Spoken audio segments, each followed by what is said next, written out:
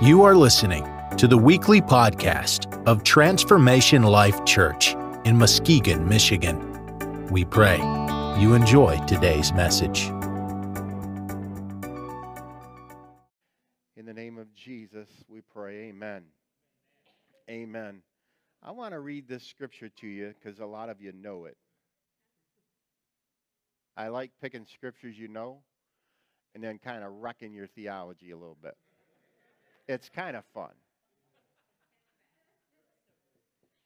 Right? It's kind of fun. How about this one? Proverbs 29:18 says, "Where there is no vision,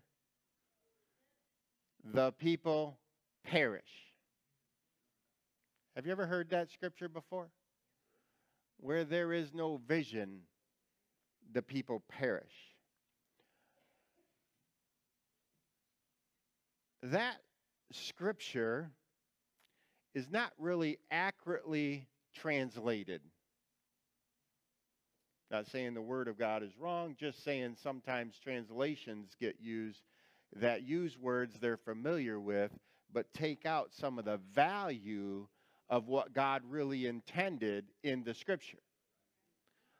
So, if you go back and look in the Hebrew, this scripture is more accurately stated, where there is no revelation, the people run wild. Where there is no revelation, the people run wild. There's a difference between vision and revelation.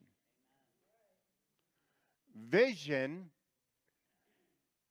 is something man sees, writes it down, tries to follow it, puts together a plan. Not saying they're not seeking God, but they have a vision.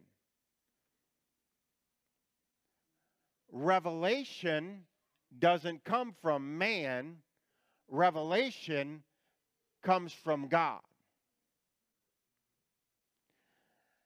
So when I say, and I said this on Monday night, you can never grow in maturity if you live your life and only thing that's guiding you is your experiences. I don't remember how I said it.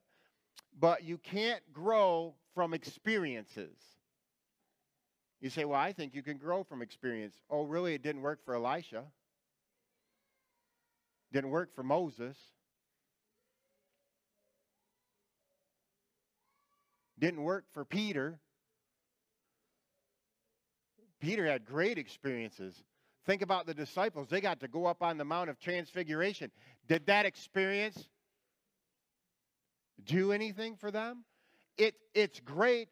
They can go back to it and say how great God is, but you can't grow in experience. You only grow. The experience is supposed to give you a hunger to pursue the master. You get an experience in God and what God does in and through your life to generate a hunger. The hunger should drive you into a relationship with the one that brought you the experience. And in the relationship with him, you can grow even if the experience changes. How many know that experiences change? We're celebrating that all of the prophets of Baal got burned up and killed and slaughtered. But then all of a sudden, one woman raises her voice and he's running. The prophet of God is running for his life. You can't just read the Bible. If an experience was all you needed, that prophet right there would have never had fear enter in. I mean, what greater experience than that? That you can sit around and mock the other prophets of Baal and just sit there and say, hey, what's going on with your God? How come he's not showing up? I don't know what's going on. Did he have to take a potty break? Yeah. Right? He's just having fun. And then he just has a lot of faith. He's like, let me show you how great my God is. I'm going to bring in some water, and I'm going to dump it, and I'm going to fill this all up, and I'm going to make sure this sacrifice is wet. And God still shows up and burns everything up, and the prophets of Baal are slaughtered, and everything is changed. And yet that experience couldn't keep him from doubting God's ability to protect his life. So your experience can never become the thing that replaces the relationship. But it should become something that burns a fire inside you that causes you to go into a relationship and say, God, I don't know you good enough, but what you just did for me, I want to give you praise. I want to give you glory. I want to let you know. I want to get to know you more. Because if you would do that for me, and I'm not worthy of it, and I don't deserve it, but you still did it for me, then there must be something about you that I don't understand, that you would love me when I'm unlovable, that you would call me when I was unlikely to be used, that you would ever look at me in my fallen, miserable state and see greatness on the inside of me and say, I will use you. Come on. He came while we were yet sinners. When you let the experience become the thing that develops who you are, pride will fall in your life. It will come into your life. Look what I did. Look what I did. Oh, man, I'm getting good now. I just speak the word of God and people fall over. You become like the disciples wandering around coming back to Jesus. Hey, the devils are subject to us. And Jesus looked at him and said, really, translation, knock the pride off your life, because you would rather you rejoice that your name is written in the Lamb's book of life than that devils are subject. That's really what he was saying. Get the pride out. Because an experience will bring in pride. And we'll try to live based on that. But I want to give you a little bit of revelation today. I started with that scripture because I really believe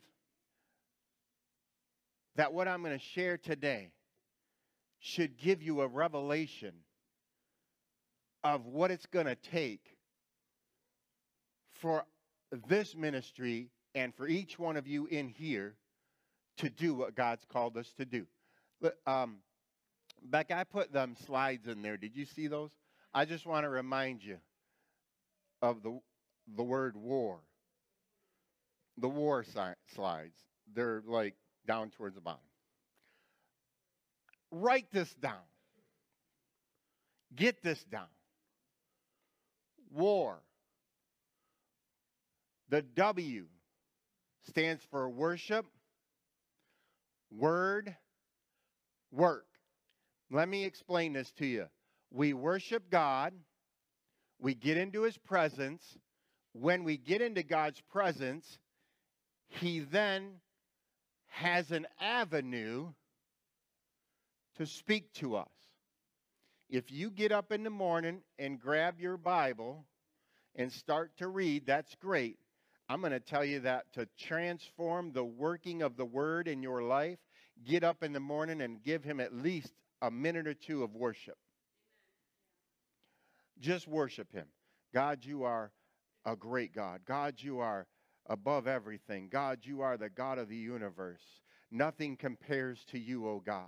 And Lord, I'm asking you right now to speak to me as I get into your word, because you're such a great God. And there's nothing that compares to you. And without you, I'd be nothing. And you're worthy of my praise, and you're worthy of my worship.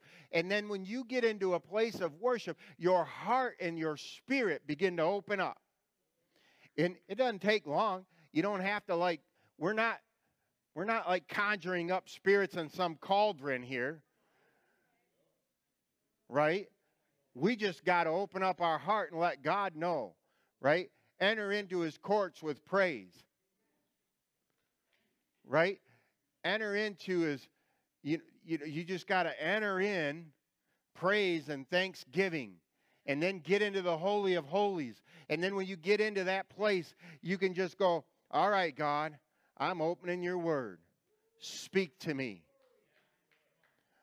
Everything that pertains to life is in this word. Everything in this word will change everything about you. But unless you're open to hear it, you'll never get it. And then once the word begins to change you, you go to work.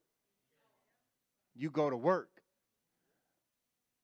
You know, one of the biggest things that I've heard from ministers, they have a hard time hiring people because they think they come to work for a ministry and all they have to do is stand around the office and worship all day and God gets everything done.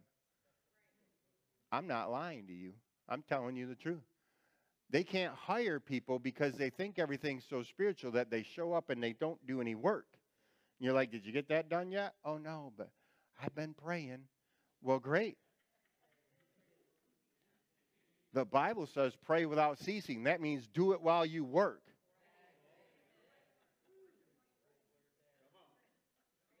That tent that we so talked about the other day won't get up because we're praying.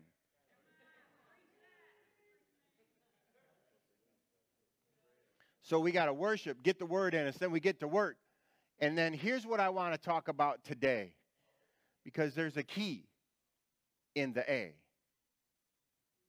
In the A. Are you looking? It's up there. In the A. We like to talk about authority. But your authority only has the power of what you're in agreement with. And your Bible says that one will put 10,000 or 1,000 to flight, two put 10. You need agreement for your authority to work to bring advancement. Now, there's something that we need to learn about how to be in authority and how to be in agreement. Because the scripture that I believe Anthony talked about, Evangelist Anthony, or Sarah, I think said it actually, brought up the scripture in Matthew with the centurion soldier coming up to Jesus, right? You all heard that. And he said, to what? To Jesus, my servant is sick, lying at home. And Jesus said, I'll come. And he says, you don't need to come. But I'm a man of authority and under authority. And I know that you're a man under authority. Right? And all you have to do is speak the word. What he is doing there is he is submitting his authority under God's authority. He's submitting his authority. He has to humble himself and say, you know what? You're the master. Yes, I command people.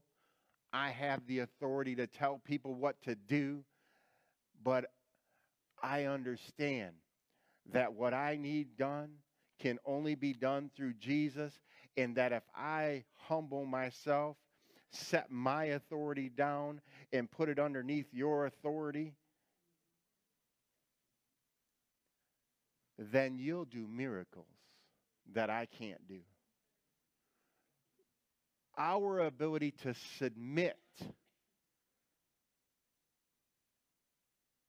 and to the level we can submit directly influences the level of authority you can walk in. When the disciples would go around and cast out devils, and then the sons of Sceva thought it was pretty cool, right? They thought, we can make money on this deal. And so they started to go around saying, well, I'm going to cast you out. And they didn't know who Jesus was.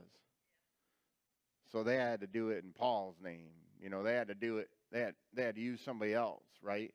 But here's the thing. They weren't submitted under that authority, which would have then submitted them under Jesus' authority, so they didn't have any authority. They thought they did, but they didn't. And so before you get all upset and think that I'm just trying to tell you to submit to me, because that's not my point.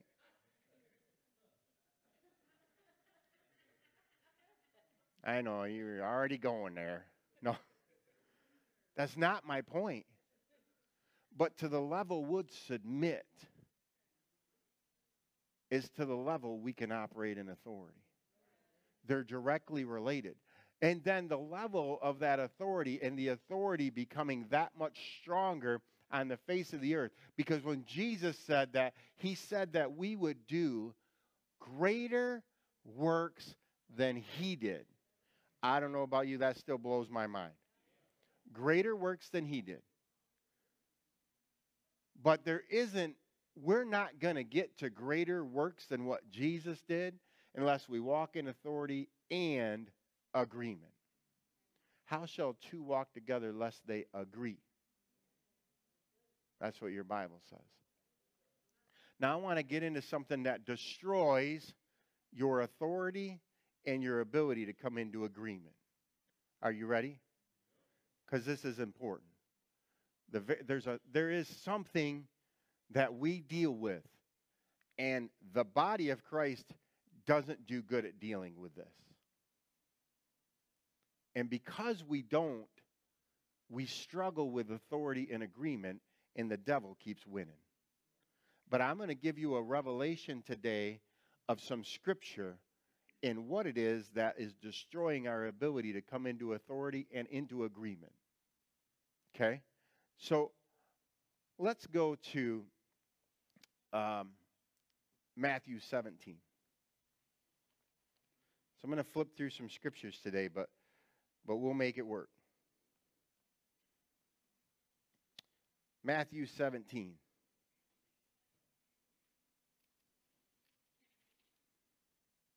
You know, I'm going to start at verse 1.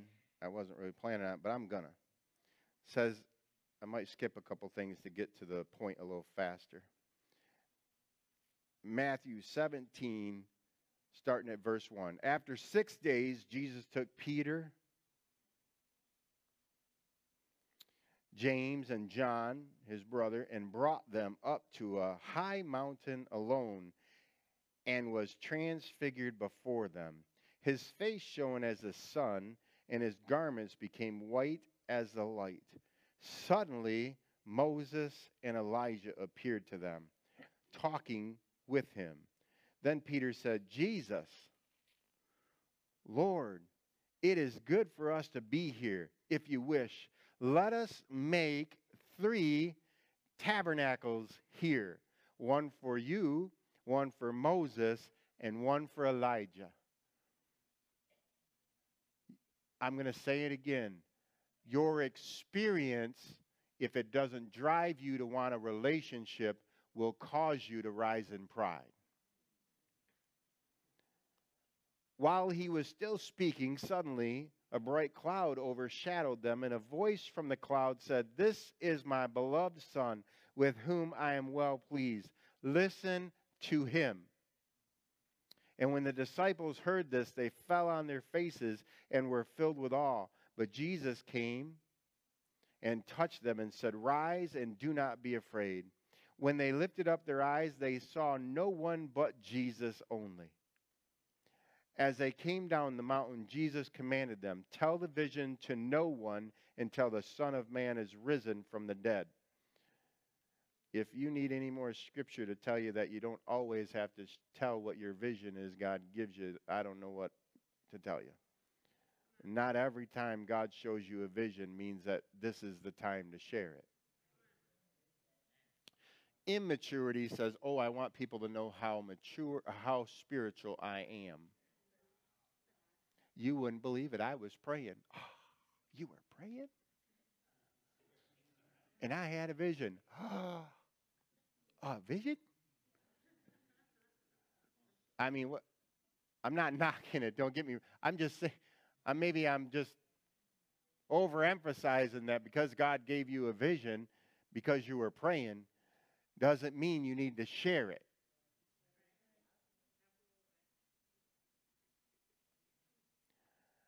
There's a level of listen, I'm going to say this a lot over the next few weeks, and I just know I am, because this is what God, there is a level of maturity that God is going to pour out in this house.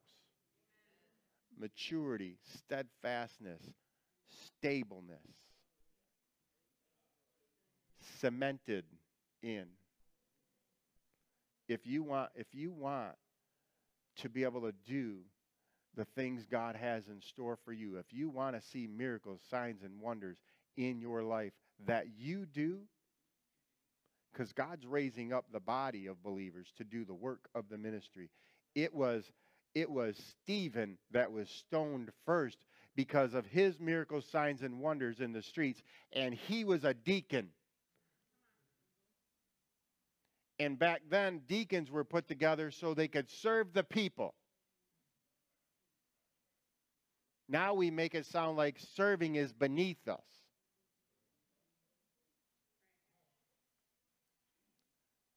So Jesus came down and commanded them, tell the vision to no one until the Son of Man is risen from the dead. His disciples asked, why then do disciples say that Elijah must come first? And Jesus answered, Elijah truly does first come and will restore all things. But I tell you that Elijah has already come. And they did not know him, but did to him whatever they pleased. Likewise, the Son of Man will also suffer at their hands. Then the disciples understood that he was speaking to them of John the Baptist. Now, verse 14. When they came to the crowd, a man came to him and knelt before him, saying, now he's coming to Jesus, Lord, have mercy on my son, for he is epileptic and suffers terribly. He often falls into fire and often into water. And I brought him to your disciples, but they could not heal him. Then Jesus answered and said, O faithless and perverse generation, how long shall I be with you? How long shall I bear with you? Bring him here to me. And Jesus rebuked the demon, and he came out of him, and the child was healed instantly. Then the disciples came to Jesus privately and said, why could we not cast him out? And Jesus said, because of your unbelief. For truly I say to you, if you have the faith as a grain of mustard seed. How many have read this scripture? You will say to this mountain, move from here to there, and it will move. And nothing will be impossible for you. But this kind does not go out except by prayer and fasting. Jesus said if we just have the faith as a grain of mustard seed.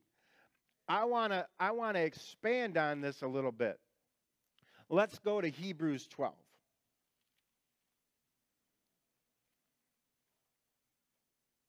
Let's go to Hebrews. Oh, I got to get better at this so Becca can keep up. Hebrews 12:15. Whatever. She's there.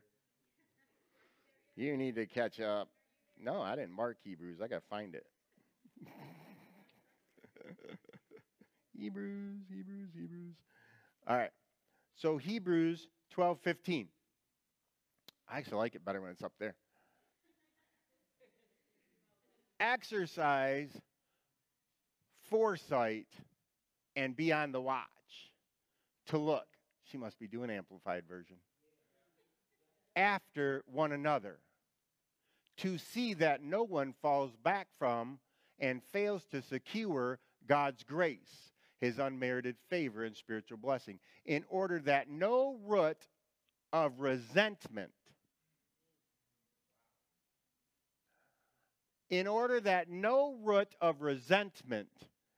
I'm just going to say this, bitterness, shoots forth and causes trouble and bitter torment, that many may become contaminated and defiled by it. I'm going to touch on this today. This is going to be a tough one, but I think you can handle it. And it's not because I believe this is what is going on. It's because I know what the devil wants to do. So Your Bible says that without revelation, we run wild. Right? We just read that. So I want to give you revelation so that you won't run wild. My people, your Bible says, perish from lack of, what's it say? It doesn't say lack of wisdom. It doesn't say lack of love. Doesn't say lack of acceptance. It says lack of knowledge. So I want to give you some knowledge so you don't perish. Are you good with that? So in this scripture, bitterness. Where does bitterness come from?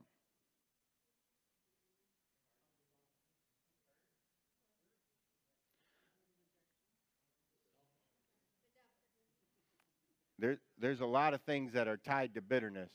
Where it actually comes from is unhealed wounds.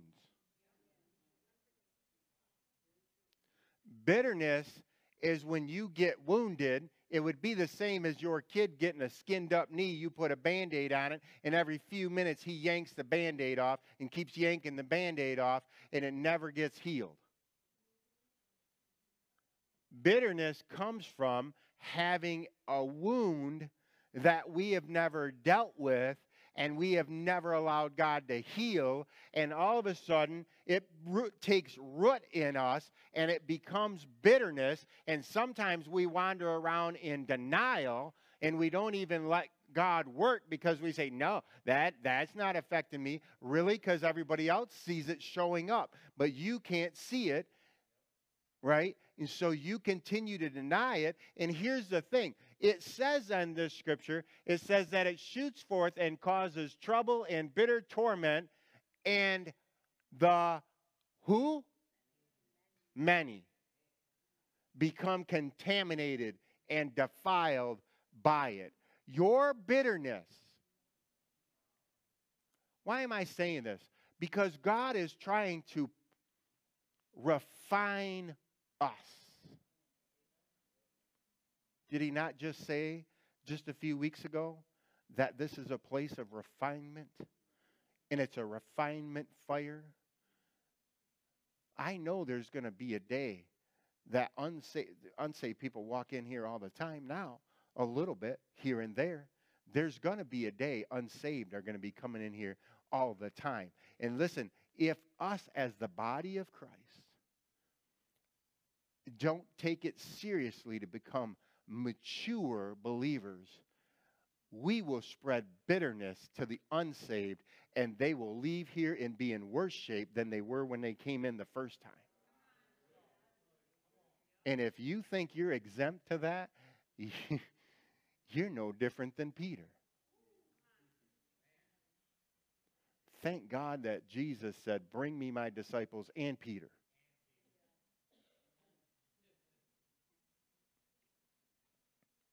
And that's the type of ministry we're going to have. People do stuff wrong, do something dumb. I mean, sometimes you just shake your head like, I don't understand that.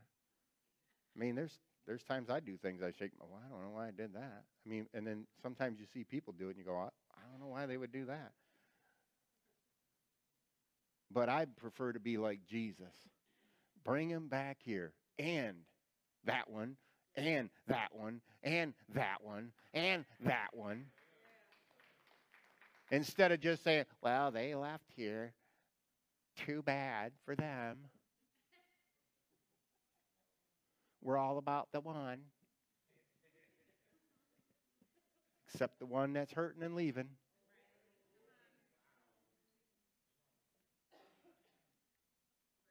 I didn't mean to go down that rabbit hole, but bitterness does not only affect you, but it affects those around you. Listen, here's where the thing is.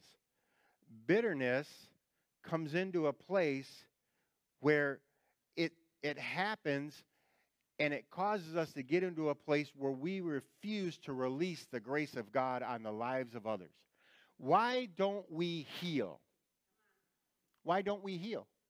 Every one of us in this place has done something that I'm sure if we thought God was a God of wrath and really, really, really, really wanted to deal with us, he would have threw a rock on us already. We would have been done. Right? Every one of us can look at our life and we can say, man, I'm not worthy of any of this grace. Every one of us could look at that. But why is it we can accept the grace of God on our life and refuse to accept God's grace on another person's life?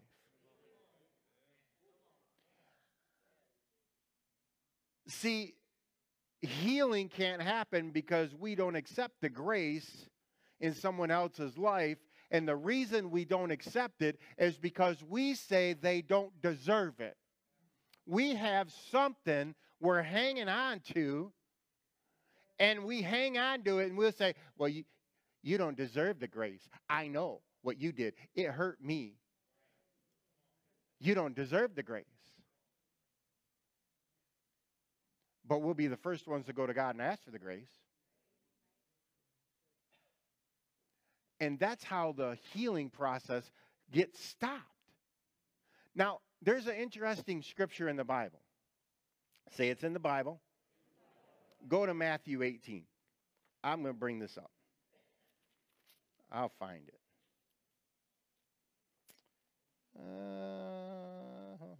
Where are you at? Matthew 18. Yeah, verse 21. If you really don't understand that, oh my gosh, it's 12 o'clock. If we don't really understand that Jesus had to deal with this and his disciples, here, let me get this to you. Matthew 18:21. Then Peter came to him and said, Lord, how often shall I forgive my brother who sins against me? Now, if he really felt like I can just forgive my brother anytime, would he be asking how often he had to do it? Like he was looking for a scapegoat. All right, you're at 7, buddy. Don't come back to me. I don't have to forgive you no more. 7 was the number. And Jesus said to him, I do not say to you up to 7 times, but up to 70 times 7. Therefore, the kingdom of heaven is like a certain king who wanted to settle accounts with his servants. And when he began to settle the accounts, one was brought to him and owed him 10,000 talents. But since he was not able to pay, the master ordered that he be sold with his wife and their children and all that he had, and payment to be made. So the servant fell on his knees and pleaded with him, saying, Master, have patience with me. I will pay you everything. Then the master of the servant was moved with compassion. Jesus went about doing good works because he was moved by compassion. Release him and forgive him the debt. Come on, is that good? Now let's read on. But that same servant, say the forgiven Christian, went out and found one of his fellow servants who owed him 100 denarii. He laid hands on him and took him by the throat, saying, Pay me what you owe. So his fellow servant fell down at his feet and entreated him, saying, Have patience with me, I will pay you everything. But he would not, and went and threw him in prison until he should pay the debt. So when his fellow servants saw what took place, they were very sorry, and went and told their master all that had taken place. You don't have to go tell the master, he knows everything. Then his master, after he had summoned him, said to him, O you wicked servant, I forgave you all that debt because you pleaded with me. Should you not also have had compassion on your fellow servant, even as I had pity on you? His master was angry and delivered him to the jailers until he shall pay all of his debt. Please tell me why that's in the Bible. Please tell me why that's in the Bible if all we have to do is ask God to forgive us, live any way we want to, and there is no way we'd miss heaven. Please, somebody. Anybody?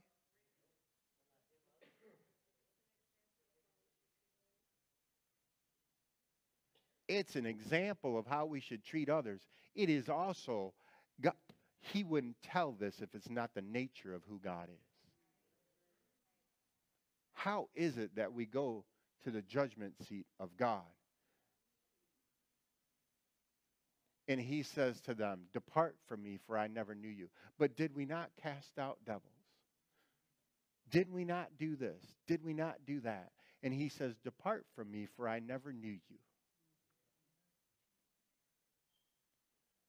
There's a pastor that I know fairly well. Years ago, he told this story. He was doing revival services in a church. And this is back in the day when we started getting rid of hymnals. Anybody remember them days? All the hymnals had to go because somehow that became demonic music. And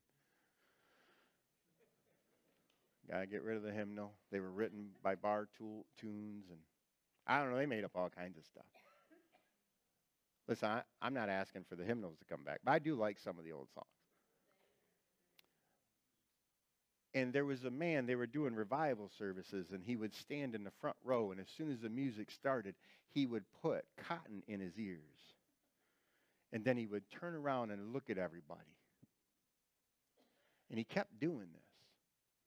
And then one day, in one of the revival services, he came up to the pastor, and he said to him, pray for me, I'm losing my hearing. And the pastor says,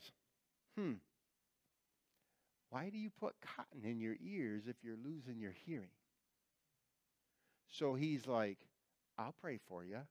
You know, let's say we're all led by the Spirit, right? I mean, there's times people come up to me. There have been times in this place. I've walked up to somebody like I was going to pray for them and walked away because I knew God told me not to do it. Well, why didn't you pray for them? I don't know why. I was just told not to.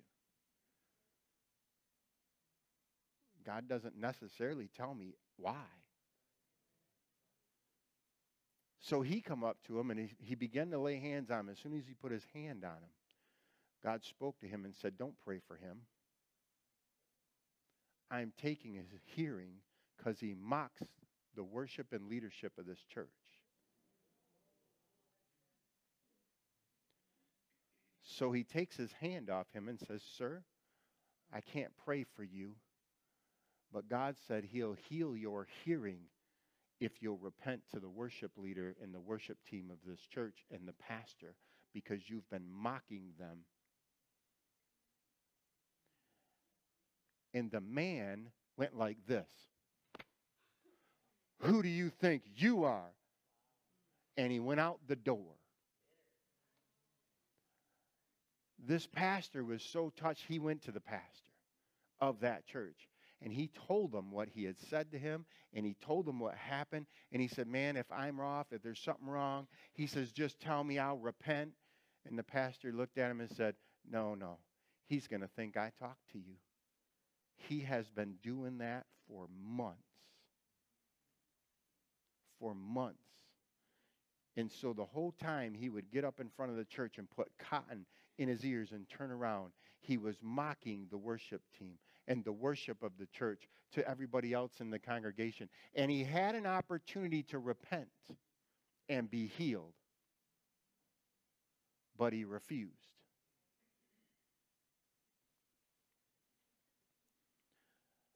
God will not be mocked. Right? Now listen, let's go to this. I got to do this really fast. Luke 17.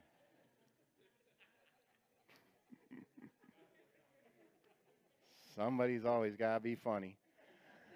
All the comedians out of work, and they're still trying to become one. I don't know what's going on.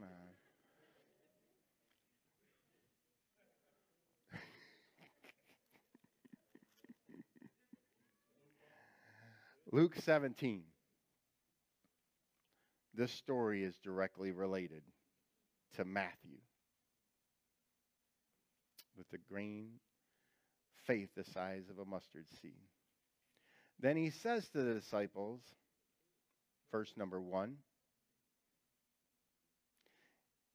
it is impossible except that offenses will come. What does that mean? You're going to have them show up in your life. It is impossible except that offenses will come. But woe to him through whom they come.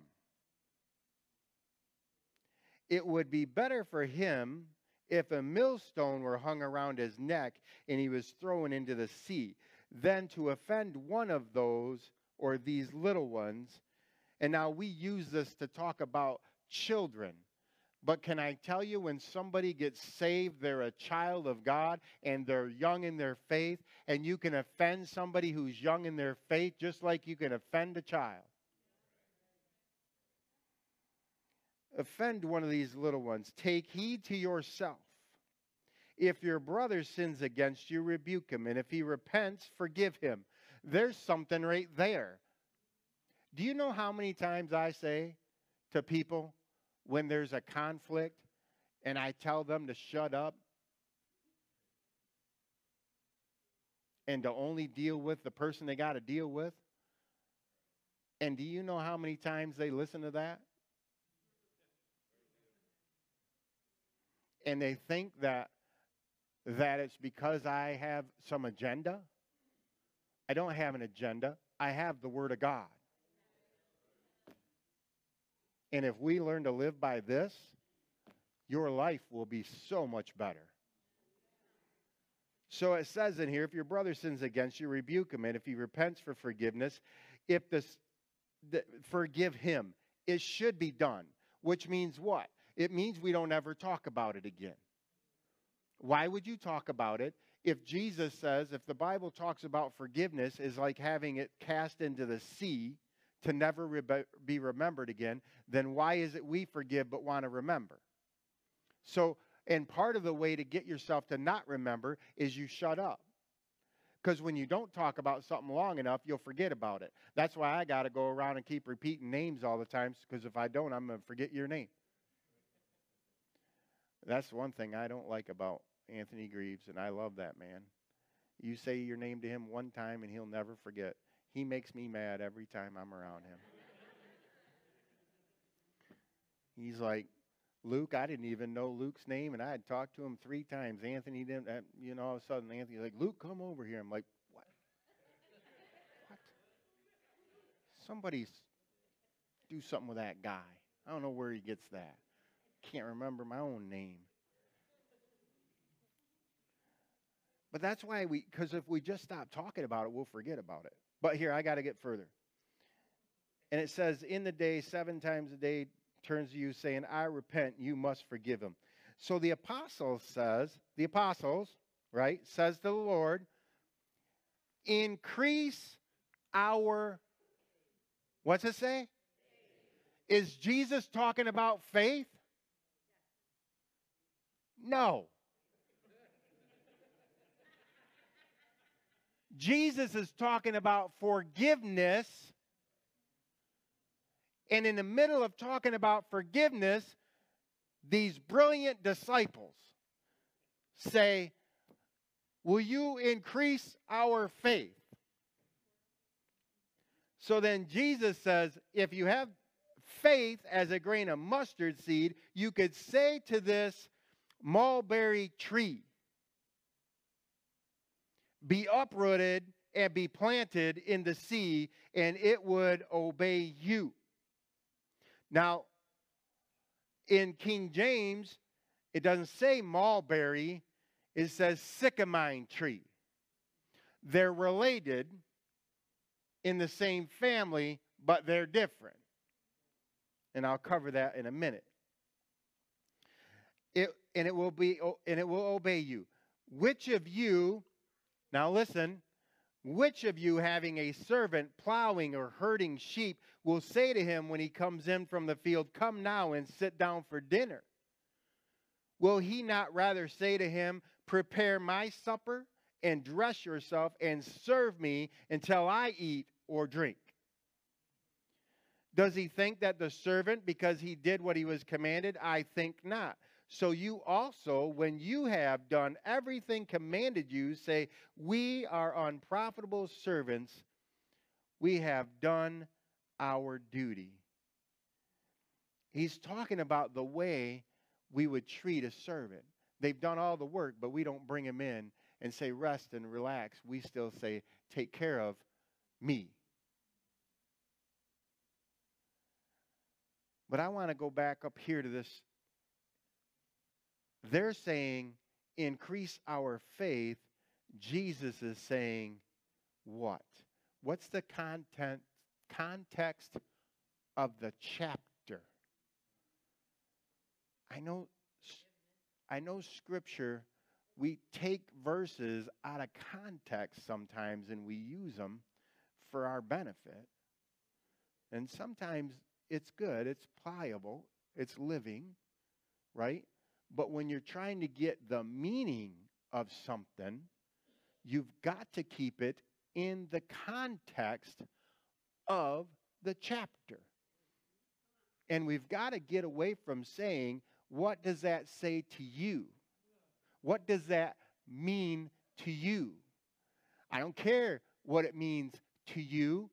I care what is God saying. Now, if you want to twist his word so you're more comfortable, great. That's your plan.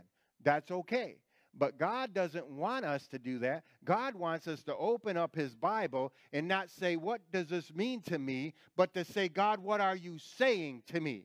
What are you teaching me? And when it comes against what we've believed, or it comes against what we think of who God is, we should say, that's not the way I've seen it. God, thank you for opening up my eyes and my understanding, that I could have the knowledge and understanding of the Spirit of God and the wisdom to walk in your ways. That's how we should read the Bible. We should grab it and say, thank you for revealing to me who you are, what your character is, what your plan is, whether I like it or not.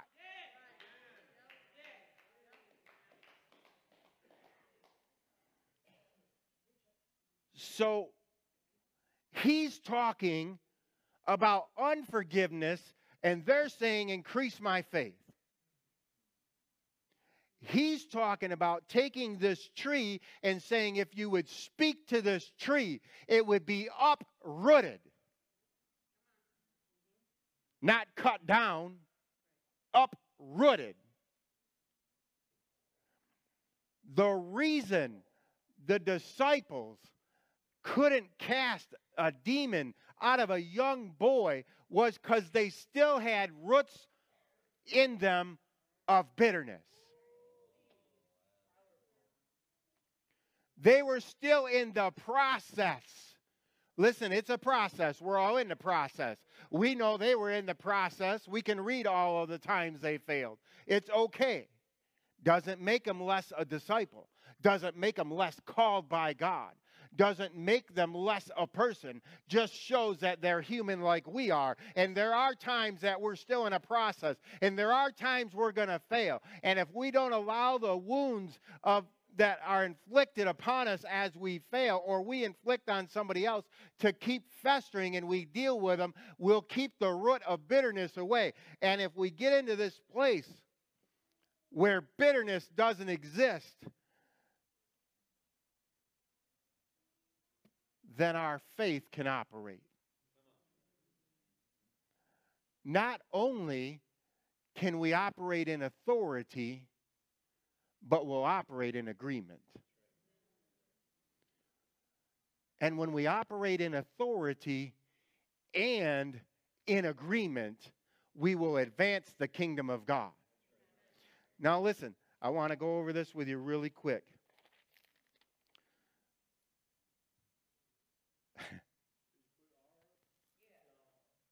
Not yet.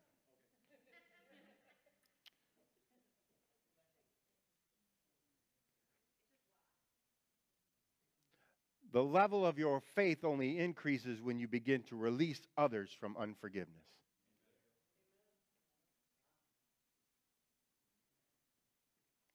the tree,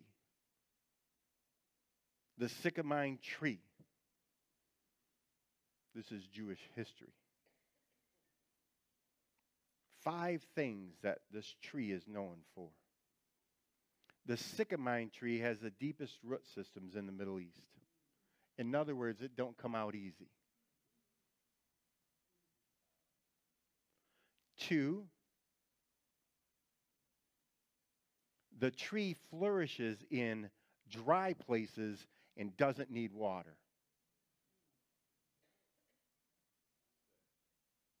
Why do you think when you get bitter you don't want to show up at the house of God? Because the living water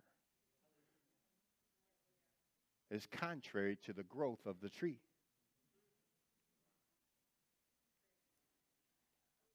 Number 3, the preferred wood from the sycamore tree is used in the Middle East for making coffins.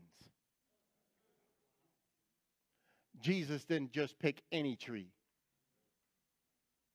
Stop thinking that God's just picking things and he don't really know what he's talking about. He's specific.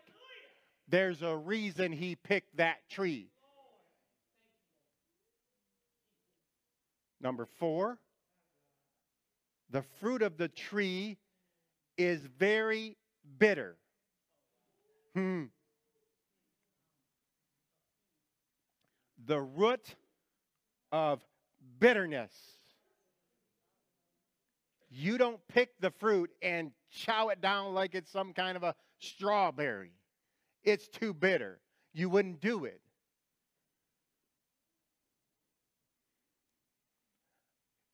You ready for this one? The last one. You ready for this one? The tree. How many know that plants have to be pollinated?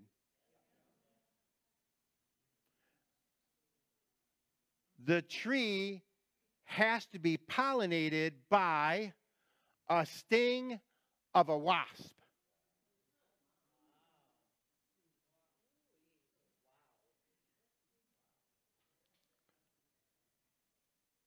There ain't nothing gentle about the root of bitterness.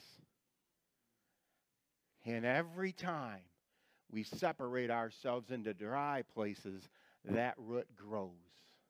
It flourishes in dry places. And every time we let it sit there and simmer, and even somebody just says something remotely related or sounds similar to, you feel like you got stung. And they may not know anything going on in your life, but that's exactly how it will work. You will feel like you're being stung again and stung again and stung again. And the people around you are like, I don't know what's wrong with him because we're not talking about anything to do with this person. And it doesn't matter because the enemy knows that he's pollinating and he's causing that root to grow by stinging you. And every time, just every time there's a slight possibility, he'll twist whatever words are being spoken so they'll come into your mind and sound like something that was never said, and it will sting you again. That's how it works.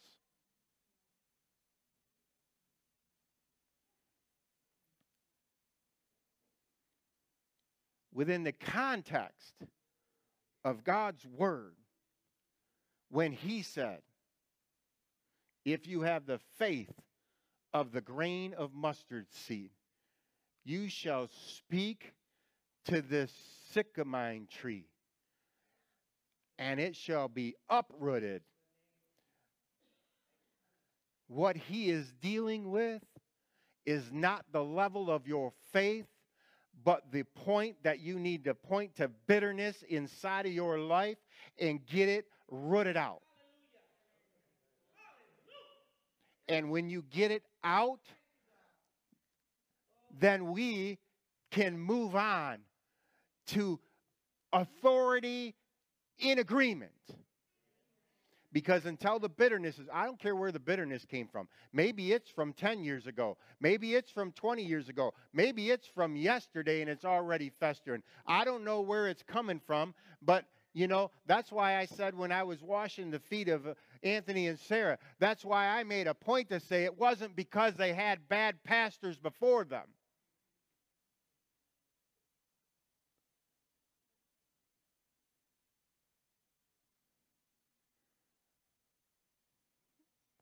But authority and agreement will bring advancement in your life, my life, this ministry, this city. God will advance because he'll have a body of believers that are in authority and in agreement. And every time something rises up between us as individuals, we're going to know what that bitterness feels like because we'll know the sting. Come on. The people perish from lack of knowledge. We're not talking about vision. We're talking about revelation. Getting a revelation of how things work, and that sting is, what is it? When we feel the sting, we'll know exactly what it is. We'll know that we're feeling a sting because all of it, there must be a root trying to develop in me. Otherwise, there'd be no reason for the sting.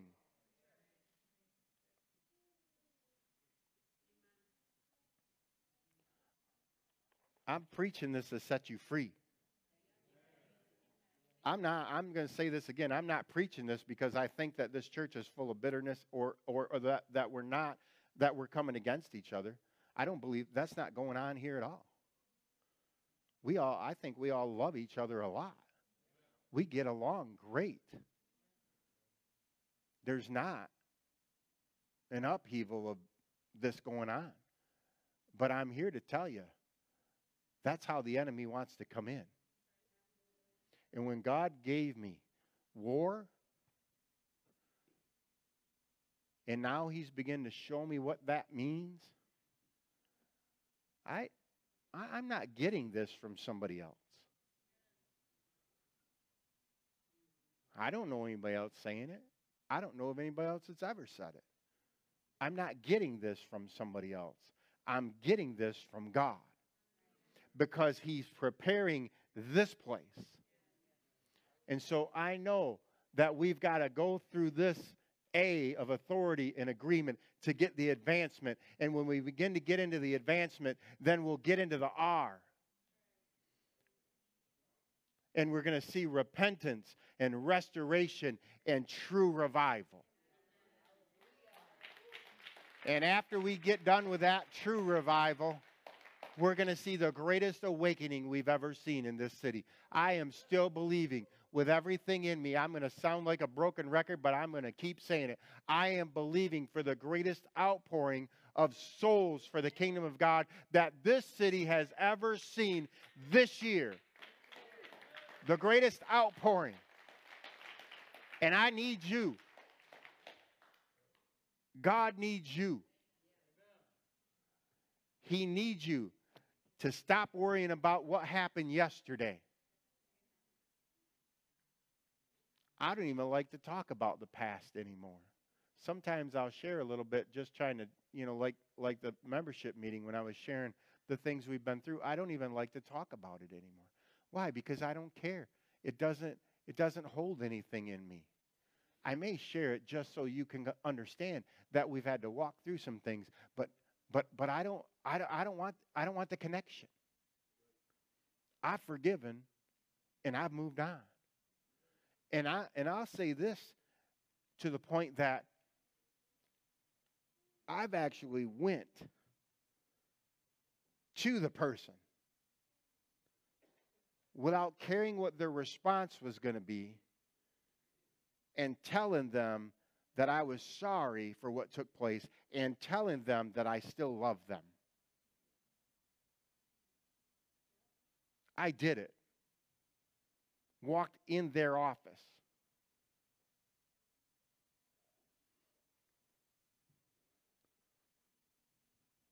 Well, I don't know about doing that. They'll mock me. Yeah, you know what? I didn't get the greatest response. It didn't matter.